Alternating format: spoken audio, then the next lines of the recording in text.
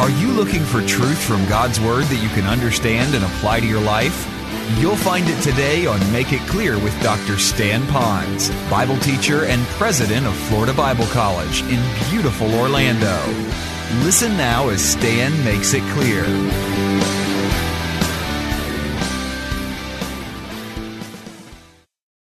Current, right then history happening in real time. Now, Jesus goes off. John now decides that there's still more to be told. The Holy Spirit prompts him what to write, so now he tells this story. Now, this is what you'd want to do. Those of you who couldn't be with us, the rest of this chapter is nothing more than a capitulation of all of the Gospel of John. Particularly if you start here with, you could almost start anywhere if you'd like. Perhaps you want to start with verse 41, 42. If you do this, you can do a study, and all this is a summary of everything about Jesus in one little capsule passage of what John recorded in the first 12 chapters. This is huge for you. So if you want to get it all in a nutshell, this is all in a nutshell. That doesn't mean the rest of it isn't important, so just get the abbreviated, Gospel John Light. But it is to let you know it's all said in a summary. So let's go to that now, and we're going to end because this section right here is the last part of the heart of Jesus, and I call it the abandoned heart. After all Jesus said, after all that he did, let me say this, all the good that he said and all the deeds that he did that was good, everything he did was to help draw attention, watch this, to himself. Yeah, it helped some people, it fed some people, but all of that was so that they would get beyond their felt needs to see who he really was, so that they would place their faith in him, have all sins forgiven, they can have an eternal relationship with him, have heaven as their home. And the whole theme of the book, as I taught you at the beginning, was the Gospel of John is called a belief for life. Life today, life forever. It's a belief. And the object of that is Christ. Now, saying all of that, after all that he did, you still wonder, there are people that have abandoned him. And so, here's where I want you to be as I go through this part. This is where you want to be mentally for a second. Hopefully. I want you to think about the people that you have given the gospel to over and over and over and over and over and over and over and over again. However you've done it, and they still keep rejecting, mocking, not wanting a part of it, to the point now that you kind of backed away from it. And I can understand that. I've done that too. And you're wondering, is there any hope for those people? And I'm going to give it to you this way. The answer is yes and no. There may still be some, as long as they can wiggle a little finger, that they still might come to faith in Christ. I don't know. Only God and that person might know that. I don't know. But I can also say this. There are some that no matter how many times you give it to them, no matter how much you pray, no matter how many books on evangelism you learn and apply to that person, they will never trust Christ and they will spend eternity in hell.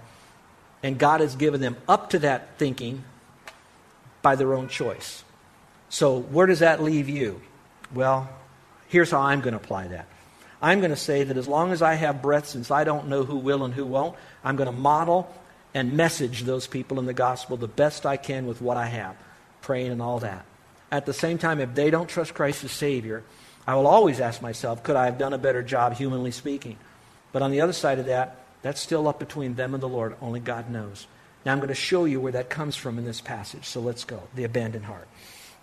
Verse 37 says, but though he had performed so many signs before them, yet they were not believing in him. So by the way, that means I don't care how many more signs God has to do for that person. That doesn't mean you're going to believe. They're going to believe more in him. So it doesn't require any more signs. This is good. Lord, thank you for this. It's not so much that God has to do another earthly sign in today's time. When I look at Scripture, and this is another thing, give to your kids to do. This would be really huge. Have them pick out every miracle that God has ever done from Genesis to Revelation here in Scripture. Anything that's happened already. And mark down every single miracle, big or little of any kind. Those are already signs that he has already demonstrated that is recorded in history. What more signs does he need to do for us to engage? So let's go back to the passage. All right, so there's not any more signs. This was to fulfill the word of Isaiah the prophet, which he spoke. Lord, who has believed our report? Not very many. And to whom has the arm of the Lord been revealed? To as many as would listen to him. For this reason they could not believe, for Isaiah said again. Now this gets hard now. This is hard. Look at it.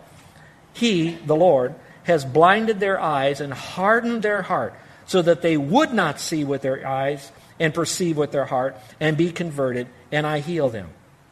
These things Isaiah said because Isaiah saw the glory of the Lord And he spoke of him. So in other words, there was a connection between Isaiah and the Lord. And by the way, I don't have time to open this up, but it wasn't just talking about Jehovah Old Testament only. This is Jesus, the whole 9 yards. Now it tells us Isaiah is inspired of God. It should be in the canon of Scripture. And Isaiah is the writer of Isaiah. And all of that fits together in the whole economy of God. Now stay with me again. Nevertheless, many of the rulers believed in him. So it implies that there are those in verses 39 through verse 41 that don't believe in him. They refuse to believe. God hardened their eyes and heart. Therefore, they were not converted. And then there are those that will. Is everybody doing okay? Are y'all with me so far? Nod your head, okay? I want to make sure I didn't overload you here with stuff. That's a problem sometimes. I want to read to you 2 commentators that said it better than I will ever be able to say it. How to maybe understand a little bit more about believing and then not believing and then God judging and all of that and hardening hearts. So listen to this carefully. This one is coming from a commentator named Leon Morris, and here's what he writes. He said, when John quotes, "He, the Lord, has blinded their eyes," he does not mean that the blinding takes place without the will or against the will of these people. These men chose evil. It was their own deliberate choice, their own fault. Make no mistakes about that. Now, if you want to do this afternoon, I want you to read about Moses and Pharaoh and count how many times the Lord hardened Pharaoh's heart and then how many times Pharaoh hardened his own heart. And what you'll find, and I'm not going to give you the numbers, you will find this. As many times as Pharaoh hardened his heart, the Lord hardened his heart. So both of those are going on at the same time, and I'll explain that in a moment. The second commentator said it even better. This is by D.A. Carson, great theologian today. He said, it's a little heavy language here, so listen very carefully. God's judicial hardening is not presented as the capricious manipulation of an arbitrary potentate cursing morally neutral or even morally pure beings, but as a holy condemnation of a guilty people who are condemned to do and be what they themselves have chosen. Did you catch that? That is huge. I like Isaiah 55:6. It says, "Seek the Lord while he may be found. Call upon him while he is near." Now here's how you interpret that. If you seek him genuinely, you will find him. The more light you're exposed to and the more light you respond to, the more you're going to get it. However, the light that you have, if you keep wanting to walk away from it, walk towards the darkness, your own will, then what the Lord is going to do is not going to chase you.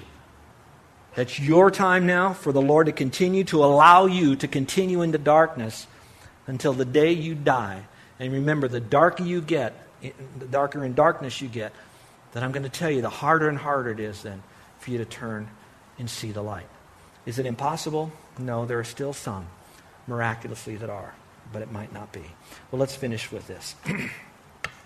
It says, "Nevertheless, there were rulers who believed in him, but because of the Pharisees, they were not confessing him for fear that they would be put out of the synagogue."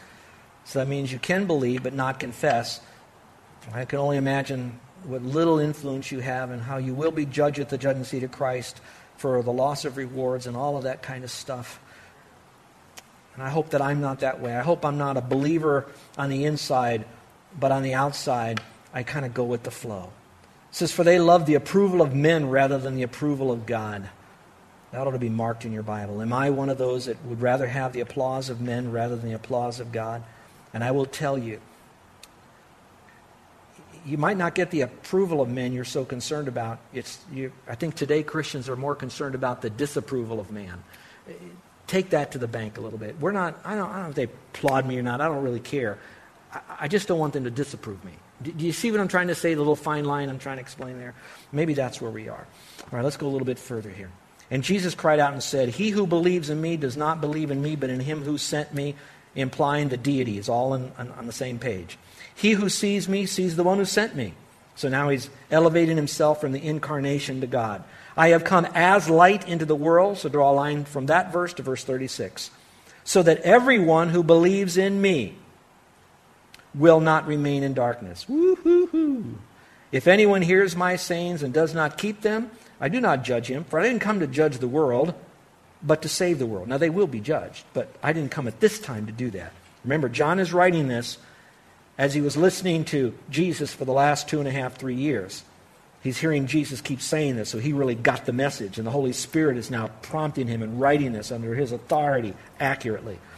Then it says, verse 48, and he who rejects me and does not receive my sayings has one who judges him. The word I spoke is what will judge him at the last day. And that's true. What Jesus said and the word of God will always be our judge. For I do not speak of my own initiative, but the Father himself who sent me has given me a commandment as to what to say and what to speak. I know that his commandment is eternal life.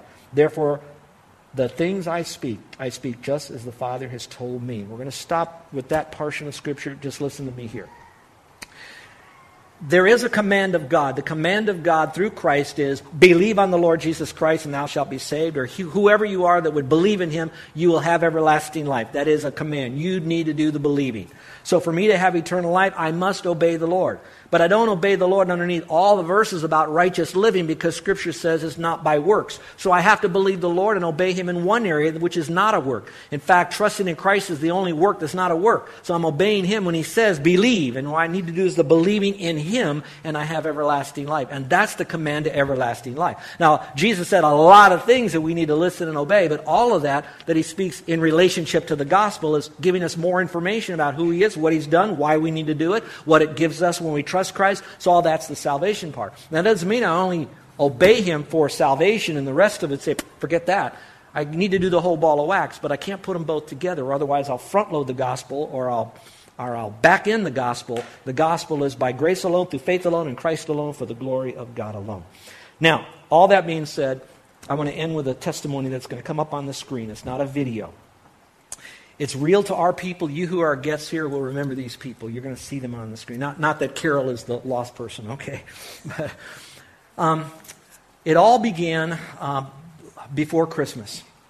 It came with little Miss Janice, who's sitting over here.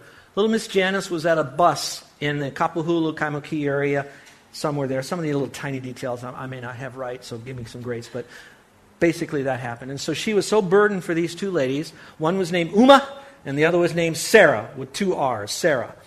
And in the little bit, she's trying to build a relationship to try to get him to Christ and maybe invite him to church, although bringing him to church isn't the issue. The issue is a relationship with Christ. But somehow found out that these girls were nice. One was Hindu, the other was Muslim. Okay? Try to remember this. Uma, Christian, coming out of Hinduism. Sarah, rough, tough, hard to diaper, Muslim gal. Not a Christian. Well, the girls walk off into the sunset. Janice is a little disappointed, brokenhearted, but she prays because Janice is a prayer warrior, soul winner.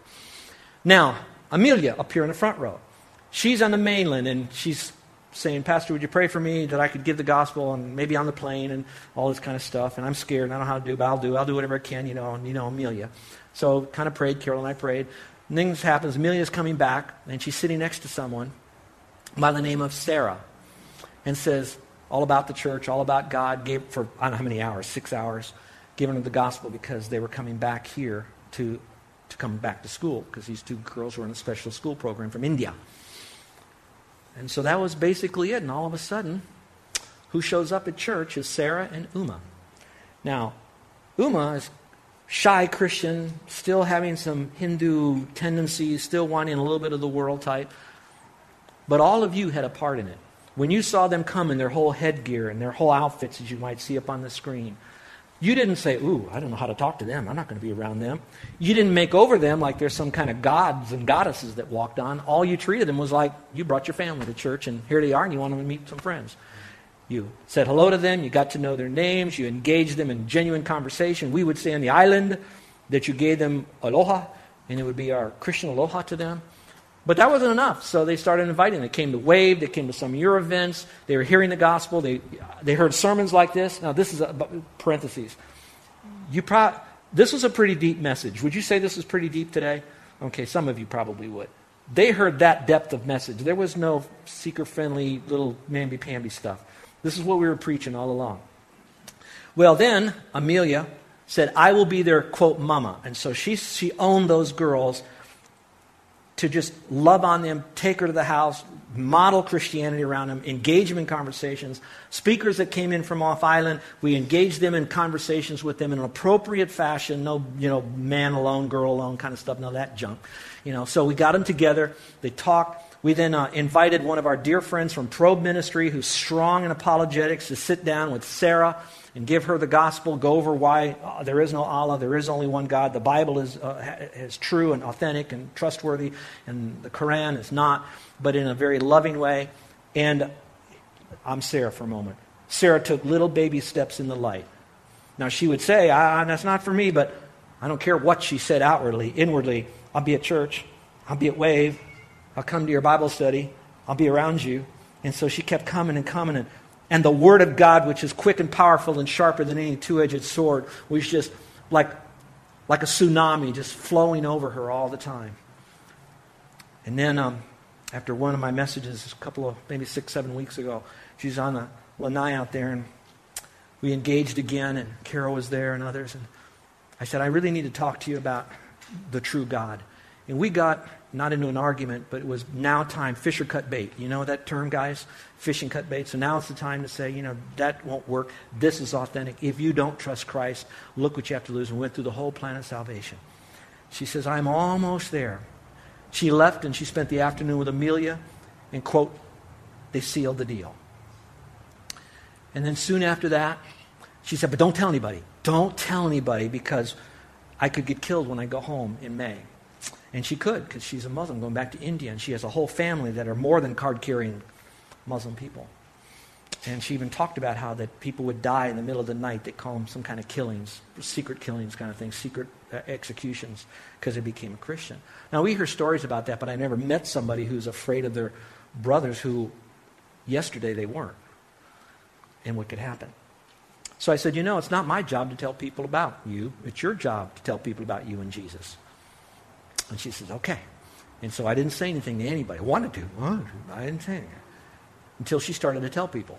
It's funny how Christians, once they really trust Christ, you can't help but tell someone. You don't have to say, go preach the gospel. They all of a sudden want to do it. Now, they're a little baby Christian taking baby steps, but she's coming out. Who do you think the first person she called was? Her boyfriend. What do you think her question was? If we were to get married, how do you feel about marrying a Christian? Now, you have to write her and see how that thing went. Then she started talking to her mom. And then I said, one of the neat things is if you would really like to go public and either share your testimony publicly or at least get baptized by immersion. So we went through Scripture. She says, I want to be baptized, but I don't want anybody to see me. I said, it doesn't work that way. I said, we've got to have some people around.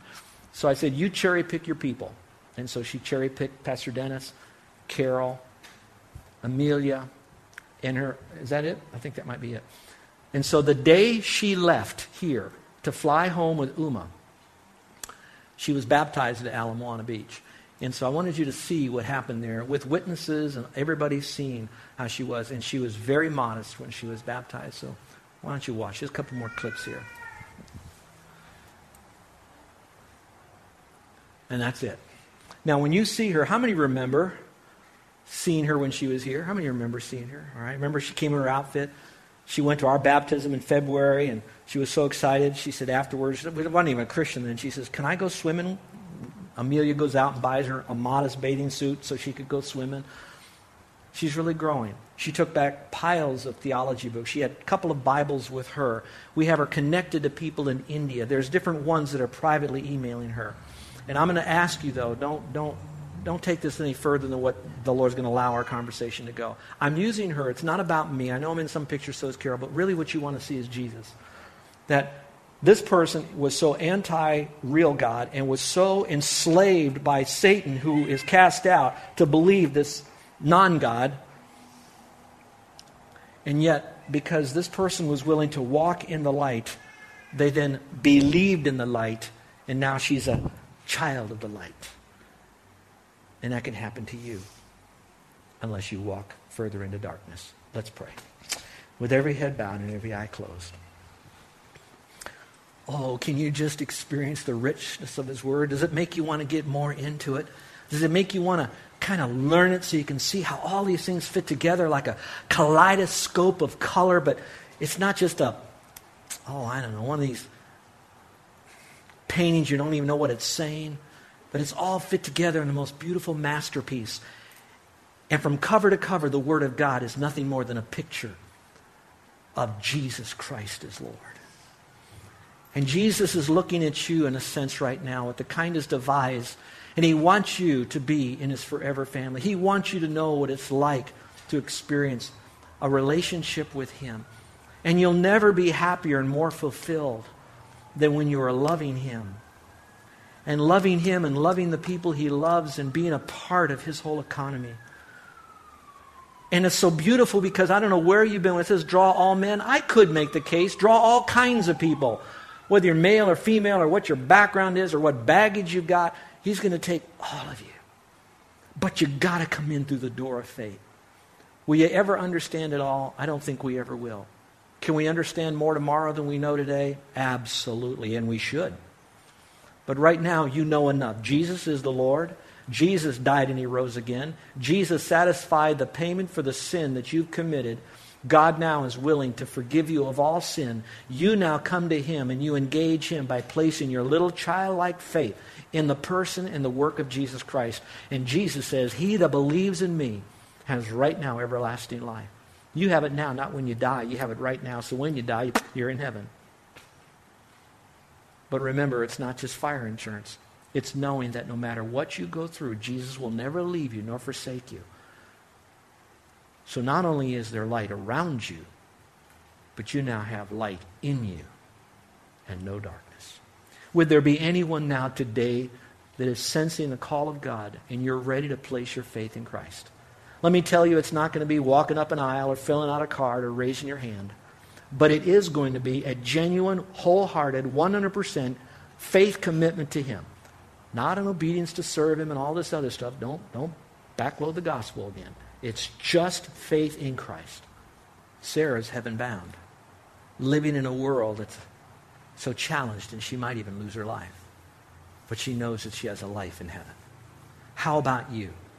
Would you call upon the name of the Lord right now to be your Savior? Maybe you'd say something like this: Lord, I know I've done things wrong. I know I don't deserve to go to heaven. And I know my good works would never be enough to get me into heaven. And I'm coming to you just as I am, a sinner. And I realize that you are the Lord who died, and I'm depending upon your word. You said I need to not only believe in you, but to believe you. I believe you, Lord, when you say to believe in you. And I'm doing that right now.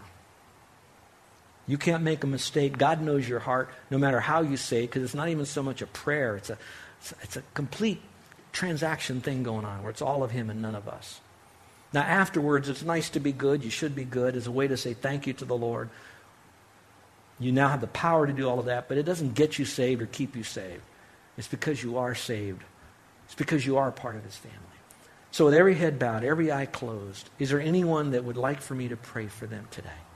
Now me praying for you won't get you to heaven. Raising your hand won't get you into heaven, but you've trusted Christ in your heart.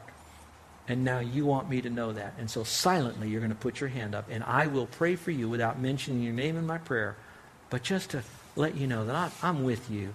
And together, I'm welcoming you into God's family. Would there be anyone here today that would like me to know you're trusting Christ? So without saying a word, right now, would you slip up your hand so I could see it? Is there anyone that today is the day you're trusting Christ? Anyone at all? Put it up. Put it up real high. Put it up, put it down. Thank you. God bless you. Thank you. God bless you. All right, now Christians, we began with saying, what crisis are you facing? Are you just saying, Lord, deliver me, and you're going to walk away? Or are you going to say, Lord, would you save me from this? But what's the purpose in it? And whatever it is, I want it to bring glory to you. And He's going to, and you believe it, because you're going to go into God's way. How many of you would like to have prayer because you're facing some of those kind of trials? And we're not comparing scars with scars and who's got the worst one. It's whatever it is to you, and you want to be strong. And so you're saying, Pastor, pray for me, because I'm at the point now that says, all right, Lord, what's the purpose in this? I'd like to learn all that I can. I want God to get glory through all of this. Would you pray for me? Would you slip up your hand? Is there anyone here that'd like to have prayer? Amen. Amen. Amen. Amen. Our gracious Heavenly Father, I thank you for your word. I thank you that it will do its job in your timing for your glory. And whether we raised our hand or not, maybe today everything's going really good. All we need is to get in our car and it could all be bad. Or go to the doctor. Or get a phone call. But in any case, Lord, we want you to get the glory and help us to get into your word, to walk in your light, and to believe in you, and to experience being a child of the light, because this world is in darkness, and you've called us to it. Now, Father, we pray this in Jesus' name. Amen.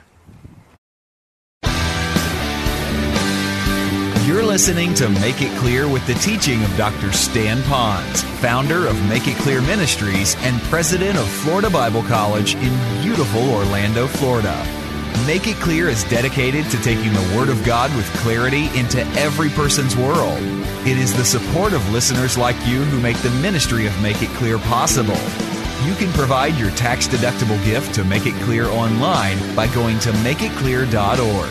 Or you can mail your gift to Make It Clear, P.O. Box 607901, Orlando, Florida, 32860.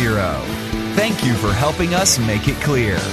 If you would like to have Dr. Ponz speak at your church or event, please send us an email at tellmemore@makeitclear.org. Thank you, and remember to make it clear.